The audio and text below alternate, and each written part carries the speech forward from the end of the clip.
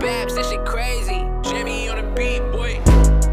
This is the Trophy Room, aka Trophy Room Radio. I am your host, Brett Hammer, wherever you are on this wonderful Monday morning getting back to work. Thank you so much for making me a part of your day. Coming up, ladies and gentlemen, we have a Super Bowl, but why is it being overshadowed by officiating? We will get into the Eagles' semi-underwhelming performance, what happened between Boston and LA in the NBA, and we'll give you an update on Mahomes and Rodgers, and spoiler alert, it doesn't look good. But first, you all already know it is way too hard to buy quality graphic tees these days. You look it up, all you get is sketchy third-party products on Etsy or eBay, screen printed onto a Gildan t-shirt, doesn't look good, and none of it's real. Game Changers throwing a wrench into all of that. Game Changers is a real company that puts real quality in the phrase you get what you pay for. They make high-end quality shirts with all your favorite NBA and NFL teams and players, as well as rappers and other culture icons. If you head over to GameChangers.la, you can use promo code HAMMERTIME23 for $10 off. That's capital H. HAMMERTIME23 for $10 off.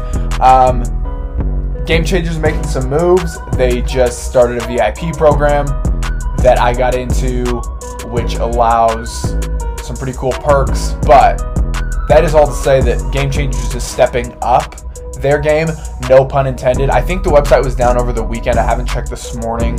I'm not sure if it's back up. If it's not, shoot me a text and I'll see what we can do. But yeah, go use HammerTime23 for $10 off. I'm wearing my Deion Sanders primetime shirt. They have you can't see if you're listening to the podcast, but down at the bottom there's like the throwback Super Bowl logos. You have Cowboys, Deion Sanders, and 49ers, Deion Sanders. Super dope shirt, super high quality, absolutely incredible. If you have questions about the sizing, let me know. They are a little bit oversized. I'm wearing a large right now. I'm about 5'11", 185, so that helps you. If not, just shoot me a text. Let me know what you think, and we'll get that all figured out for you. And coming up, we are sponsored by the good people over at Gym Candy, so head over to gymcandygummies.com as well as their socials on Instagram and TikTok. Go test out the product that is revolutionizing the pre-workout market. Absolutely incredible. Nice little gummy bears you take right before you go to the gym. Get that pump in. Also, follow me on Instagram and TikTok. I got a couple messages from you guys this week, and I love it. Anytime y'all hit me up and just let me know what you like about the show, what you don't like about the show. Had a lot of people tilted about my Aaron Rodgers comments and his comparison to Patrick Mahomes, and if that got you upset, then the rest of this show will absolutely leave you livid. But yeah, go follow me on Instagram and TikTok at BHammerTime, the letter B, HammerTime, extra E. Tell your friends to listen to the podcast every Monday and Wednesday. There is video on YouTube now. I don't know if a lot of you knew that, but if you'd rather watch me and my beautiful face and my patchy beard, you go right ahead, go on YouTube. It will be up. It comes up a little bit after because it takes a little bit longer to export, but it will be up soon after the podcast is up. And the podcast, just in case you're not wondering, like you check later in the day because you don't know, usually the podcast will be up around 10 to 10:30. That's 10 to 10:30 Mountain Time, which is 12 to 12:30 Eastern. However that works for you. But wherever you are, whatever you're up to, or if you're getting to me on a Tuesday, or you're getting to me on a Wednesday, or on a Thursday, whenever it is, I appreciate you being with me. And we're going to get you through the next little bit of the day. So, we got conference championships that we got to talk about, people. And I feel bad because I feel like they were a little bit underwhelming, if we're being honest. And we'll start with Chiefs-Bengals because I think we would all agree that was the more entertaining of the two games, even though I did feel like, even going into the third quarter, that there was a chance for San Francisco to overtake this game. But we'll get to Chiefs-Bengals first because that was the closer of the two, and honestly my hotter take is for Eagles-49ers, not necessarily this one. Anyone who's ever been a winner hates this. The comment of, oh, well, you just got lucky. Well, yeah, but if that didn't go your way, you wouldn't have won. Or you just had to have every single thing go your way in order to win. Maybe, maybe not. But the mentality of the other team getting lucky and everything going their way, that's the same thing said by every loser ever. No winner sits... When was the last time you saw Tom Brady in a press conference saying, yeah, well, everything just went their way, otherwise we would have won? That's what you say to your little brother when he beats you in Madden or 2K. You say, oh, well, The game did this for you. The game did that for you. That's why you won. Maybe, maybe not. And officiating is going to play quite the theme in today's show because officiating showed up controversially during the Chiefs game, during the Eagles game, and, funny enough, during the Lakers-Celtics game, which we'll get to here in a second. But if you talk to Tom Brady, and if you listen to him, one of the things that he talks about success is that success isn't, if you look at life like a test, success isn't getting every single question right. Success is putting yourself in the best position to get every single question right, and some of them you're going to get wrong. But if you're in the right position as many times, like if you're in the right position more than everybody else, you're going to get those calls more than everybody else, and you're going to get certain opportunities more than everybody else. But not everybody wants to go through what they have to get put in those positions. Tom Brady will tell you that's one of the greatest indicators of successes. You just put yourself in position as many times as you can to be successful.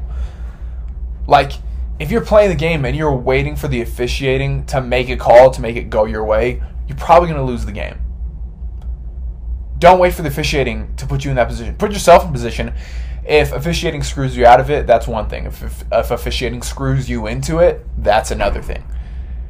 And the thing that I'm so upset about, and look, I'm not a Chiefs fan. Y'all know this. I don't like the Chiefs. I don't like Kansas City.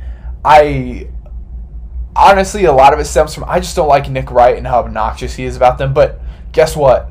Patrick Mahomes is the best quarterback in the league. Travis Kelce's the best receiver in the league and probably the best tight end. Andy Reid's the best offensive head coach in the league, and the Chiefs are probably the best team in the league. I don't like any of that, but that doesn't make it any less true. Everyone's upset yesterday for a couple of reasons. The first one being the third down call. But again,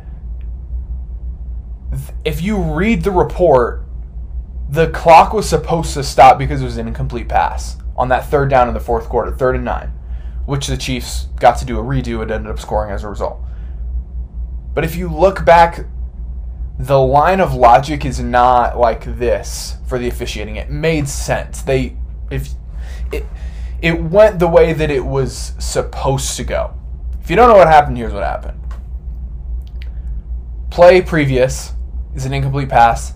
The clock's running. The refs say they tried to stop the clock, and it didn't stop. And they tried to stop the play. It didn't stop. So after the play was over, they went back and said, hey, clock was never supposed to run, so we have to go back and redo this play. Again, you might not like it, but the line of logic makes sense. It's not blown out of proportion.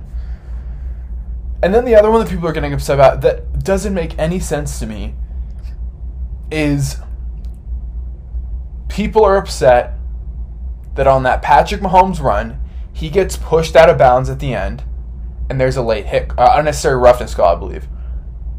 And then they got to move up, kick a field goal that they probably would have missed from the previous distance. Couple issues with this. First of all, smart players don't make excuses like that. That's the first thing.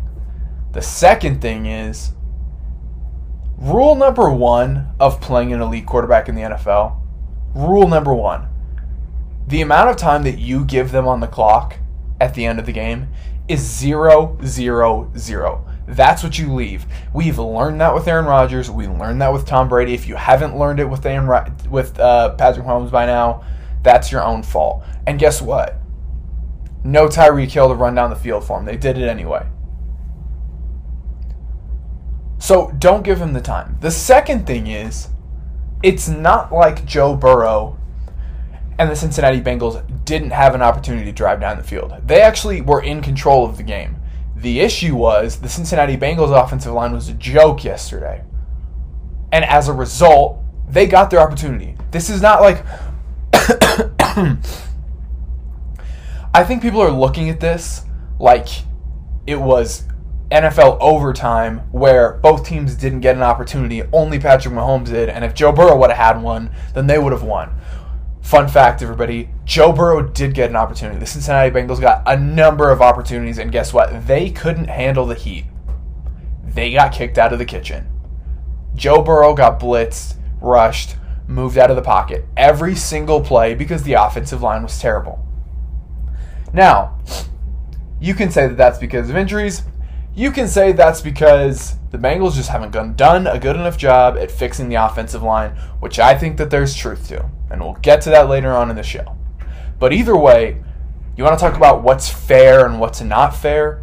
Joe Burrow had his opportunity to drive down the field to prevent Patrick Mahomes from winning the game, and he couldn't do it. That's the cold, hard truth. The Bengals got a shot, they didn't do it. Here's my third and final point just about the officiating on that play alone. And this, I think, is the most obvious. And I'm not a Chiefs homer. I actually dislike the Chiefs. But guess what? Again, the only people who make these excuses are people who have low situational awareness. And people with low situational awareness don't tend to be that successful. Because you have to understand the minute details of the situation you're in at all times. And if you understand the game, look, we can argue about what we like and what we dislike, but the rule is there. You can argue about getting rid of the rule, but you can't get rid of the rule in the middle of the game. You can't protest the rule in the middle of the game. I get that maybe you felt like it was a soft call, but you'll get a late hit call if you lay down on the quarterback the wrong way after you get pushed into him. You don't think that they're going to call that when you knock a quarterback who's already injured in the back out of bounds. Look, here's the situation, folks. I get that people say, I don't want to see the game come down to a penalty. Sure. But you do realize the officials can't call it if it doesn't happen. Now, sometimes it does happen and they don't call it. But if it doesn't happen, they cannot call it. If you don't hit Patrick Mahomes out of bounds, they can't call it. And as a result, smart situational awareness, and if I'm Patrick Mahomes, I'm flopping on that. If you're touching me while I'm out of bounds, and I know that we can get a couple extra yards to get a field goal, worst case scenario, they don't call anything for me falling on the ground, and we got to kick a deeper field goal. Even if Patrick Mahomes flopped, I still respect it because that's a winning mentality. I don't care what anyone has to say. Don't put the game in the officiating's hands. That's going to be a big theme of today's show. Here's the other thing I have to say about the Bengals. I was watching the game at a friend's house yesterday, my girlfriend's house, and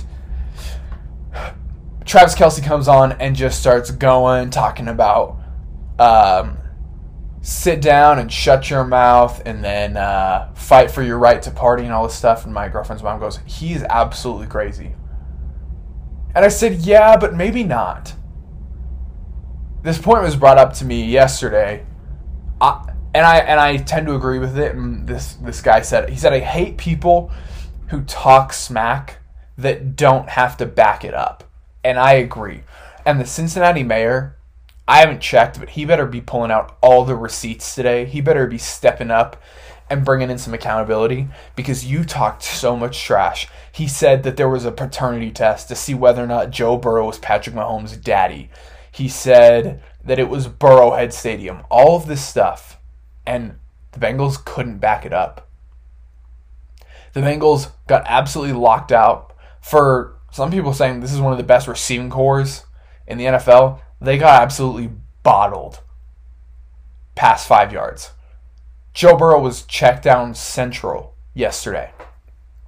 And then on top of that, they couldn't block Chris Jones to save their life, which, funny enough, Chris Jones, I believe, coming into yesterday's game, in the postseason the last 3 years, 0 sacks.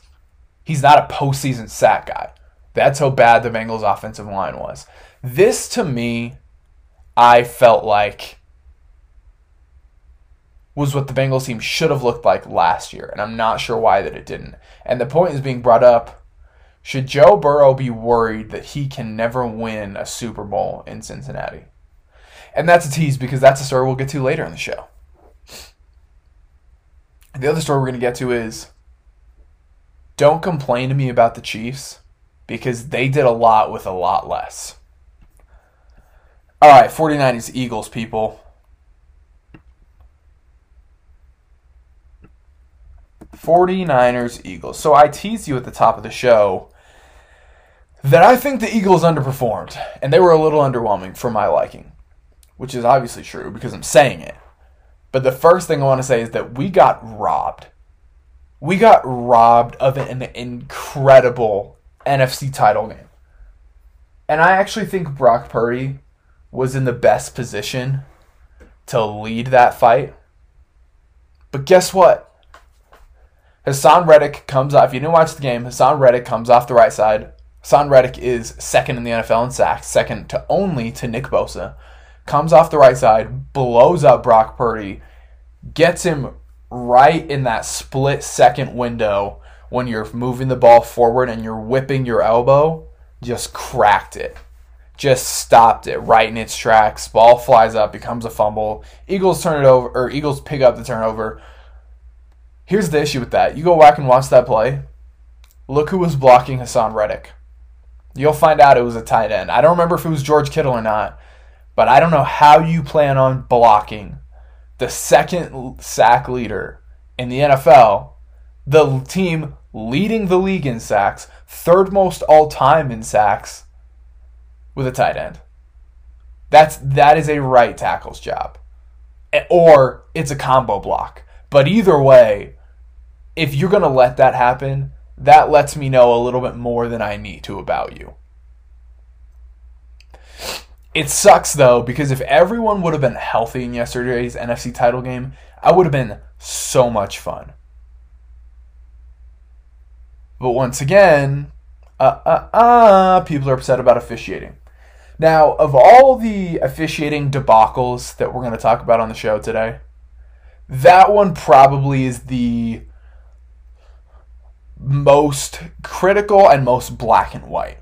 Because maybe the Lakers one is also, but the issue with the Lakers one is you could argue you don't know if he makes the free throws. We don't know what does happen.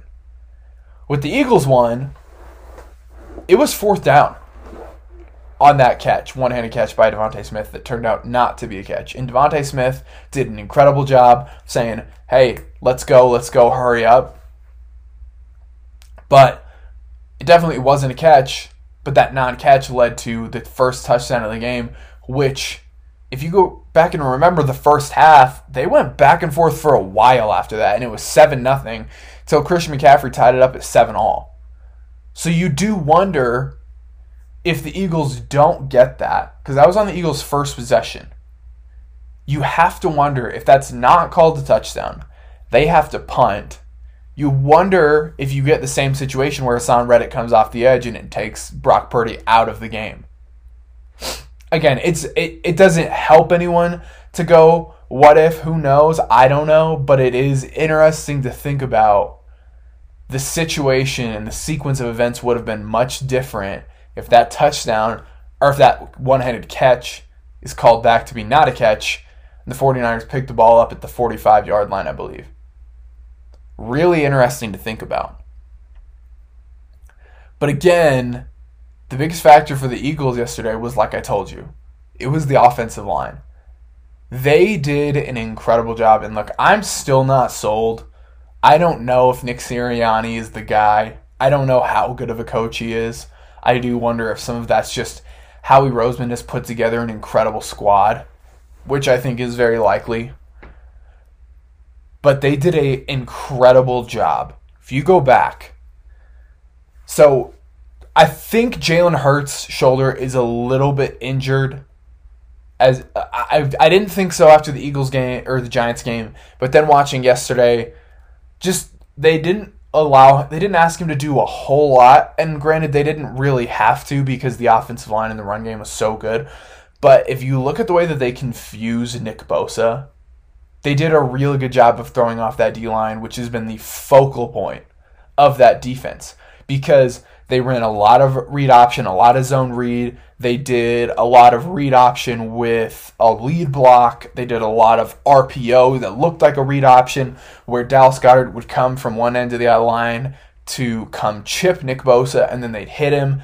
They had Nick Bosa seeing stars. He had the little squiggly lines over his head like in a cartoon because he had no idea what was going on. And neutralizing Nick Bosa, again, people, the two biggest things on defense, edge rusher lockdown corner or lockdown secondary in general. But if you throw off that edge rusher, who is the best edge rusher in the NFL, you throw off the timing for the rest of the game. And as a result, that D-line could not keep up with the RPO, with the play action, with the read option. But this fearsome 49er front yesterday, they looked absolutely frightened. And it was so cool to see the Eagles come up and put a whooping on the 49ers. The issue is, though, it was a little underwhelming. And the obvious reason being Brock Purdy. But I think the bigger reason on top of that is you saw this is the difference between an NFL quarterback and a third string to fringe practice squad quarterback, being Josh Johnson. And Josh Johnson was cool. He had a nice USFL season last year, but he just couldn't ball out in the NFL in the NFC Championship game yesterday. Which isn't shocking because I don't think it says that much about Josh Johnson, but it does say a lot about Brock Purdy. Because despite Josh Johnson having technically more experience than Brock Purdy, they couldn't get anything done with Josh Johnson. And not only could they not get anything done, he couldn't even hold on to the football. And he was getting lit up left and right. He was so scared out of his mind. The Eagles owned him. But that to me is why I don't think that the performances... Because I think in our heads we're like, oh, Eagles defense, Georgia Bulldogs dominating TCU the same. And I don't know if that's true, A, because college and NFL are different, but on top of that, the 49ers really did limp into this game. And I'm not a huge guy for moral victories, but the 49ers were down to their fourth, basically fifth string quarterback at that point. And they limped into an NFC title game. And why I can't remember the GM for the 49ers who played safety for the Buccaneers, I don't remember why I can't remember his name right now, but him and Kyle Shanahan, John Lynch, have done an A++ all-time job at building this roster. Because they've understood you get a smart adult quarterback, you don't pay the quarterback very much, you afford to be able to pay for everyone else, and you get a lights-out defense, and you can walk anywhere in this league. And they did. And so I'm not always in favor of saying, well, you lost, but you still have chips left on the table to count. But they really do. And the 49ers, there's a reason that every single year we think the 49ers are going to be out because they don't have a quarterback. And every single year they prove us wrong. All right. We'll get back to the NFL in a little bit here. But let's go Lakers-Celtics. So I think in life, adjusting and willingness to adjustment is a skill. Some people have it, some people don't. But if you can adjust, you can roll with the punches a lot of times. And whether or not the game changes in the ring, you'll be ready. Whereas some people, they are very stiff and straight-necked. And if the game changes in the ring, they're losing. Because they only know how to stick to one game plan. They don't know how to take who they are at their strengths and put it wherever they are on the field. And I think that's true of businesses as well. Businesses who adjust and adapt to the new climate, sometimes the crazy climate that we live in, those are the ones that stay, those are the ones that succeed. The NBA needs to continue to be that. Sometimes the NBA has been too changing. But I do have a couple of issues, not with in-game officiating, but just in general, outside of the game. Because I do think, I've always had an issue with this. Logically, it's never made sense to me. Break this down for me if you can. But if you have a challenge, right? Because in the NBA and NFL, you get one challenge per half, I believe, right? Or maybe, I can't remember. But you get one challenge. And if the officiating gets the call wrong, or I think that they got the call wrong, I have the ability to throw down my flag and say, hey, I think this was screwed up. And if I'm right, then I get to keep my timeout, and if I'm wrong, then I lose my timeout, which makes sense because you theoretically would have wasted time going back to review a play that was right in the first place, so therefore you don't get an opportunity to stop play later in the game. I get that. But my issue is, if I challenge it, you did your job wrong, and I fixed it for you, and you find that out after the fact, why do I lose my challenge? Shouldn't I get it again because I was right? You did your job wrong. Now I don't get the opportunity to challenge again. Which some could say, well, officiating should just be really good about doing it after the fact, even up in the booth or in New Jersey or wherever it is that they review every single play. I agree. But I like the idea of having a challenge, and I like the idea of not challenging every single touch or call made on the field. But here's another thing that needs to be reviewable. The final play. So if you didn't watch the Lakers-Celtics game Saturday night, here's what happened. Really, really fun back and forth game. Patrick Beverley goes up, does a put-back dunk over like 3 guys to tie the game up, or to go up, and then Jaylen Brown goes to the other side, makes a couple shots, tie the game up. Then LeBron, with 3 seconds left, drives to the basket, switch layup to the left hand, and as he's finger rolling, gets tapped on the left wrist. As a result, he misses. He has an all-time emotional breakdown. I've never seen someone that big throw that big of a temper tantrum. It was really sad. I thought Patrick Beverley took over his body for a second because he was pouting on the ground like a child. I won't say justifiably so. He had reason to be upset. He didn't have reason to act like a little child, but he did anyway. But LeBron should have been shooting free throws, and on top of that, the officiating should have been able to look at the final shot of the game and determine, hey, that was a foul. I don't think you should be able to determine replay all fouls all the time, and I get that if you do that, then you open the door to it. But let's be honest. The final shot of the game, and there's that blatant of a foul, I'm okay with that being reviewable. If it's a shooting foul, and I know that you're going to get to shoot free throws, and you're just going to leave the game in free throws hands, then I'm fine with that. But here's what I have to say about it. The first thing, this is obvious, and it's a high school coaching classic, but don't let the game come down to officiating or the lack thereof. Don't be in a one-possession game.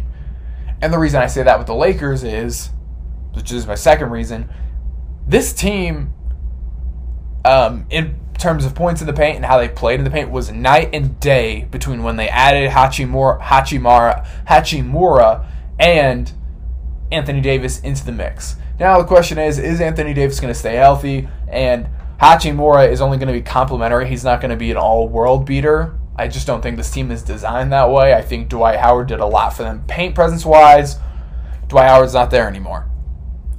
The third is, to add on top of all of that, following the Lakers' track record this season, especially in terms of how they played in the paint, and even if you watch how they guarded Jason Tatum Saturday night, they had no business being in this game anyway. Yet they sent it into overtime with the best team in the National Basketball Association against who I think is going to be MVP in Jason Tatum, because I think he's the best player in the league. But I don't think this team was designed to compete with the Celtics anyway, and they did a really good job. Again, you want to win that game, and they go in to lose in overtime. But also, here's the other part that people are missing. You go back, I won't read it for you, but read the referee's official statement after the game. They came back and said that they made a mistake. Fine, normal, I get it. But on top of that, read it looking for sarcasm, because you'll find it, I promise. They gave a little tongue-in-cheek to LeBron and the Lakers. And I think part of that is because nobody likes how to be told how to do their job publicly. And if you look at there's a video that came out after the game, because we didn't get it in-game. Patrick Beverley, after the foul, goes and grabs a camera and walks it over to one of the refs to show him where he missed the call. Patrick Beverley immediately got teed up. I think the referees were a little sick of the Lakers' attitude, specifically Patrick Beverley. And I think even after the fact, I think they missed the call, but I think they didn't feel bad about it because they know the attitude that the Lakers bring. All right, next item of business.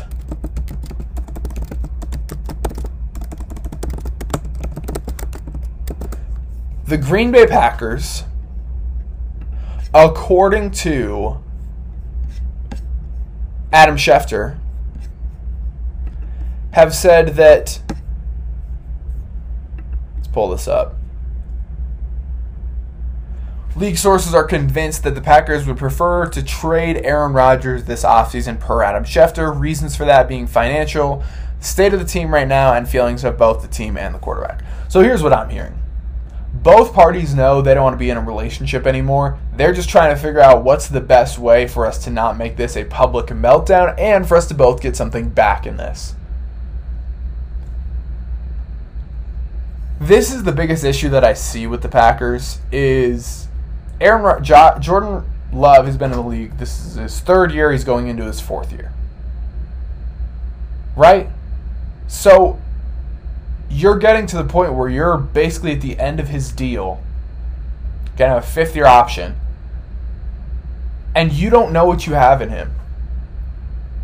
And the unfortunate part is, what if he goes out and balls out his first year? Or he balls out his fifth year. He warms up his fourth year, balls out his fifth year, and then he's like, well, you guys wouldn't let me play for the entire time that I was here, and it's not like I was here to be mentored because Aaron Rodgers was a jerk. So you know what? I'm out. And then he goes to the market. You don't know what you have in Jordan Love. Or the opposite. He goes out and he sucks. And now you realize that you wasted the last 3 to 4 years picking Aaron Rodgers over Jordan Love just to find out Jordan Love didn't have anything anyway. The issue with the Packers is they don't really know what they want to do. They're afraid of being alone, which we've talked about before. But I'm not at all shocked that they're ready to trade Aaron Rodgers. But I also feel like we've heard this story before. We've seen this story every offseason since Jordan Love was drafted. Justifiably so for Aaron Rodgers to be upset. But on top of that, like, what do you want for the Packers? Because let's be honest. You don't have anything that's wildly promising in terms of Devontae Adams level, star level on the offense. Aaron Jones is good. Quadzilla is good. But you're not winning a Super Bowl. And the unfortunate part is that this division is only getting better. Now, the Bears are probably going to regress a little bit because they're probably going to get rid of Justin Fields. That's a story that's on the table right now. They want to trade him.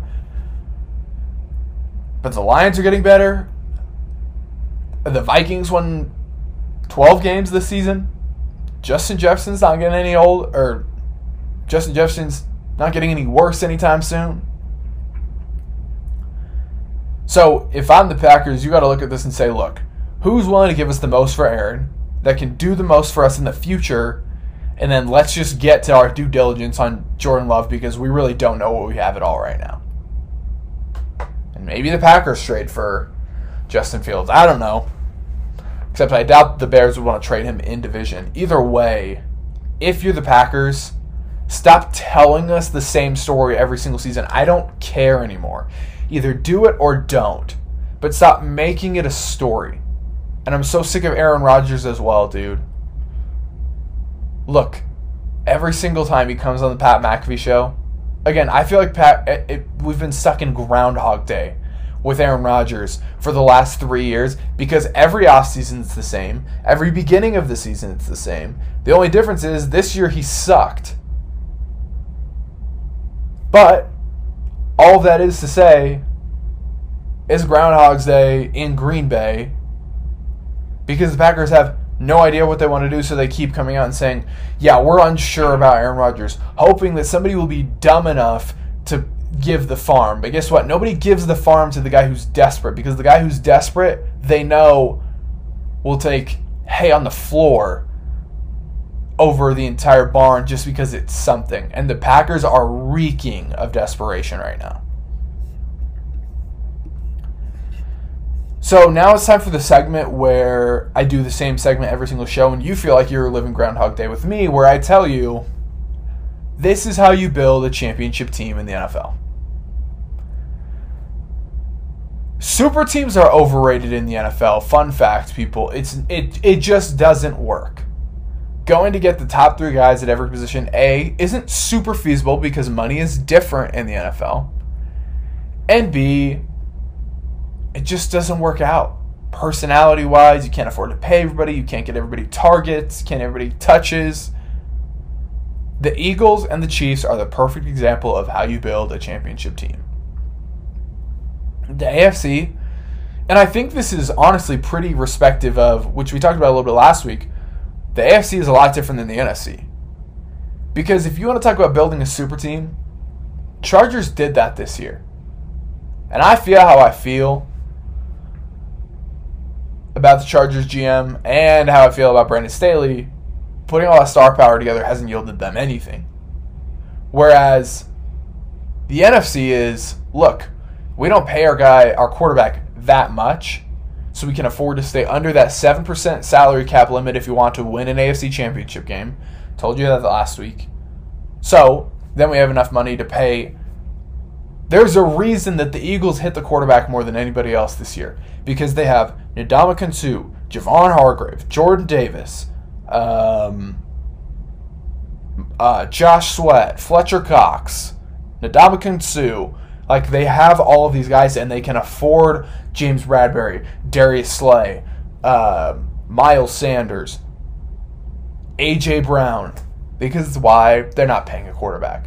Now, you have to wonder what that looks like, because regardless of whether or not the Eagles win a Super Bowl, Jalen Hurts is going to want to up on his contract, even though I do think at every step of the road, Jalen Hurts has proved to be different mentally than every quarterback that we've seen in terms of, you know what, you're not going to start me at Alabama? I'm not even going to throw a fit. I'm going to leave, and I'm going to ball out, and I'm not going to be petty about it. Then he gets to Oklahoma, balls out. People really don't still respect him, even though he'd been to 2 national championships, and he says, you know what, that's fine. I'm going to go play for the Eagles, even though they don't buy me. I'm going to sit behind Carson Wentz and Nick Foles. And guess what? I'm going to come out of this leading us to a Super Bowl with a different offensive coordinator every year in my first 3 years.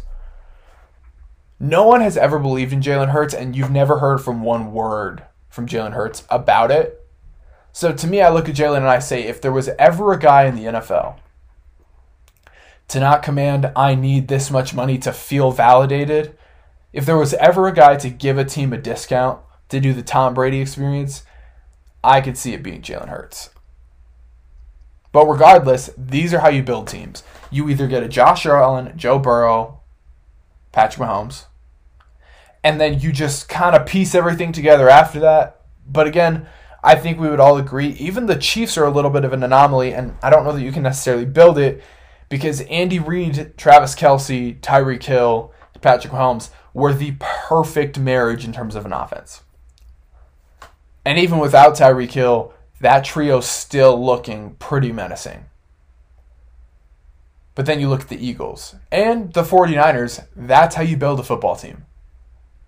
The quarterback is the most important position in any sport of all of America. But you can't afford to overpay them, because if you do, you don't have any money for anybody else, and therefore you cannot attend the world party known as the Super Bowl. It seems like we have a little bit of an update on the Sean Payton front, indirectly. So Vic Fangio, remember, I think it was a week ago, we got this news that, maybe it was 2 weeks ago, Sean Payton was putting together a super squad to go out and basically be like the dream team. Is that what they called the team that Kim Kardashian put together? Not Kim Kardashian, I don't know. The only Kardashian who's not famous, who made everyone famous, the lawyer, put together for OJ. This has nothing to do with what I'm talking about. But Sean Payton was putting together this group of coaches to come in as a conglomerate and overtake a team and take them to a Super Bowl. Well, Vic Fangio was supposed to be that defensive coordinator. And guess what? Stephen Ross, the Miami Dolphins, They just pulled out their checkbook. They paid Vic Fangio big time. And now the Dolphins have a defensive coordinator in Vic Fangio. Sean Payton no longer has a defensive coordinator in Vic Fangio, which makes me think, because I think while Mike McDaniels is an incredible coach, I think Vic Fangio would probably rather have coached with Sean Payton. I'm going to be willing to bet that Vic Fangio got the it's all good from Sean Payton to say, look, dude, none of the jobs that we would have wanted are going to open up this year. So go, if you can go ahead and get a bag from the Dolphins, which he did, then go ahead and do that. I don't think Sean Payton's coming back to coach this year. We talked about last week. I don't think he wants the Broncos job. He hasn't taken it yet, and the Broncos seem pretty willing to offer it to him. And as a result, I think Sean Payton's going to stay in LA, stay in TV, and pray to the highest of heavens that the Chargers job opens up next year. Because I think that's perfect for him. That's what he wants. The other issue is, in order for Sean Payton to go anywhere, these teams who want him would have to give up a lot, and it sounds like the Saints are asking a very high price for Sean Payton to get let out of his deal. Jason Tatum, people. I love me some Jason Tatum. I was thinking about this, so if you didn't remember this, I think it was Friday was the 3-year anniversary of us losing the late great Kobe Bryant, and I love Kobe. I don't know that I can say that I miss him because I never got to meet him personally, but that was my dream because I think Kobe Bryant to me was one of the greatest examples in the world of how you work hard despite not always being given the talent or whatever opportunities you needed and just making it work, just willing your way to victory. I think Kobe was a perfect example of that. He was a great example of a father, great example of you can be more than just being a basketball player or whatever it is that you are. You can do incredible things. You can be a writer. You can be a creative. But I think that in this time that we miss Kobe, Kobe reminds me, or maybe vice versa, Jason Tatum reminds me of Kobe more than anyone else that I've seen in the league. And maybe not necessarily in his mentality, because I think Jason Tatum is a little bit more fun-loving than Kobe Bryant is. But if you just watch the way that Jason Tatum plays the game, it is eerily reminiscent of the way Kobe played the game. And the ironic part is that he plays for the Celtics while Kobe spent over half his life playing for the Lakers. But if you just look at his jump shot, how straight arm, how straight lined it is, the way he attacks the mid-range, his killer instinct in the end of games, the way he wants to take over. The one thing I've always loved about Jason Tatum, and I've always said this, and I felt this way as soon as we saw Jason Tatum dunk on LeBron in the 2018 Eastern Conference Finals, I apologize. Jason Tatum's not afraid of anyone. And I think he got a little bit of that from Kobe. And so it was cool watching him play against the Lakers on Saturday night and just kind of getting flashes with the Lakers jersey laid over top of his Celtics jersey. Just because the way that he moves, the way he plays the game is so reminiscent of Kobe. To me, I think it's the closest thing mechanics-wise that we have. And it's just cool to see. This isn't a huge deal, but a lot of you got tilted last week, like I said, about my Aaron Rodgers, Patrick Mahomes video, where I cut that little snippet and I told you that Mahomes and Aaron Rodgers are in the same place right now. Well, guess what? Patrick Mahomes has now been to 3 times as many Super Bowls as Aaron Rodgers. And you could say, well, Aaron Rodgers has 3 times as many MVPs as Patrick Mahomes. That's fine. Because at the end of the day, the reason Joe Montana and Tom Brady are where they are isn't because of MVPs. It's because of Super Bowls. Because guess what? You don't have to compete. You don't have to win the most games to get the MVP. You just have to look the best. I just think it's fun. I was looking at Aaron Rodgers' playoff record and Patrick Mahomes' playoff record. So Aaron Rodgers is 12-10 in the playoffs in his career. 12 wins, 10 losses. He has as many losses as Mahomes has wins. And Mahomes is 10-3 in the playoffs. So Mahomes, 10 wins to Aaron Rodgers 12, and 10 wins to Mahomes 3. And guess what? A lot of you want to say, well, guess what? Mahomes always gets to play home playoff games. And I agree with you. Look, I don't like Mahomes. I just think that the truth is the truth and facts are facts. Patrick Mahomes going to his third Super Bowl in his career. Guess what? 6 of those playoff wins come from behind. Patrick Mahomes knows how to win. He's a winner. He's elite. And I think he'll probably win MVP this year. I believe he's number 1 in the odds. He's going to win it again. So then he'll have 2 MVPs, 3 Super Bowl appearances, to Aaron Rodgers, 1 Super Bowl appearance, and 3 MVPs. And if Mahomes wins the Super Bowl, then he would have 1 win shy of Aaron Rodgers' playoff win and double the Super Bowl wins. I just think that Aaron Rodgers is a perfect example of an anomaly in life where you can be a jerk, not show up to practice, not do all the things that you're supposed to, and still get away with certain things. Aaron Rodgers is a great example of that. Aaron Rodgers is not most people. He's one of the more unique anomalies in all of sports and in all of life, because that doesn't work most places.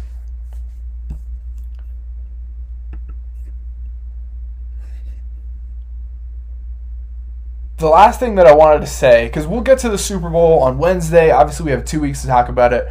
So we'll obviously talk about the Super Bowl next week. I'll worry a little bit about Chiefs racked up a lot of injuries, and everybody got a little banged up. I mean, Kelsey came in with back spasms. Mahomes obviously came in with an ankle injury. I think it's so incredible. People want to talk about the Chiefs this and the Chiefs that. You got to remember, they came in here. The only reason they were able to drive down the field and beat the Bills last year, 75% of that reason, maybe not the only reason, was because of Tyreek Hill. Tyreek Hill was the knockout punch. And Patrick Mahomes has become the knockout punch. But they came in here with no Tyreek Hill, an injured Travis Kelsey, an injured Mahomes, an injured Kadarius Toney, and an injured Mecole Hardman. Everyone counted Mahomes out, and they went ahead and won it anyway. I hope everyone gets healthy for Sunday, because I don't want to get reminiscent vibes of the Bucs-Chiefs game where tackles were injured, Mahomes had the turf toe, and they had him on fire, because that Bucs defense, very eerily reminiscent of this Eagles defense. So that's all I got to say. On Wednesday, we will get into whether or not Joe Burrow needs to be a little bit concerned about whether or not he can win a Super Bowl in Cincinnati, and why him and Josh Allen are in pretty similar situations right now. As always, thank you so much. Thanks for making me a part of your Monday. Go follow me on Instagram and TikTok at @TheHammerTime. Make sure to watch the pod on YouTube. Make sure to tell your friends about the show. I really appreciate it. And then, go ahead and treat yourself, whoever your team is, wherever they are. Go to GameChangers.la. Use promo code HammerTime23 for $10 off. And we will be back with you on Wednesday. Cheers. Whoa.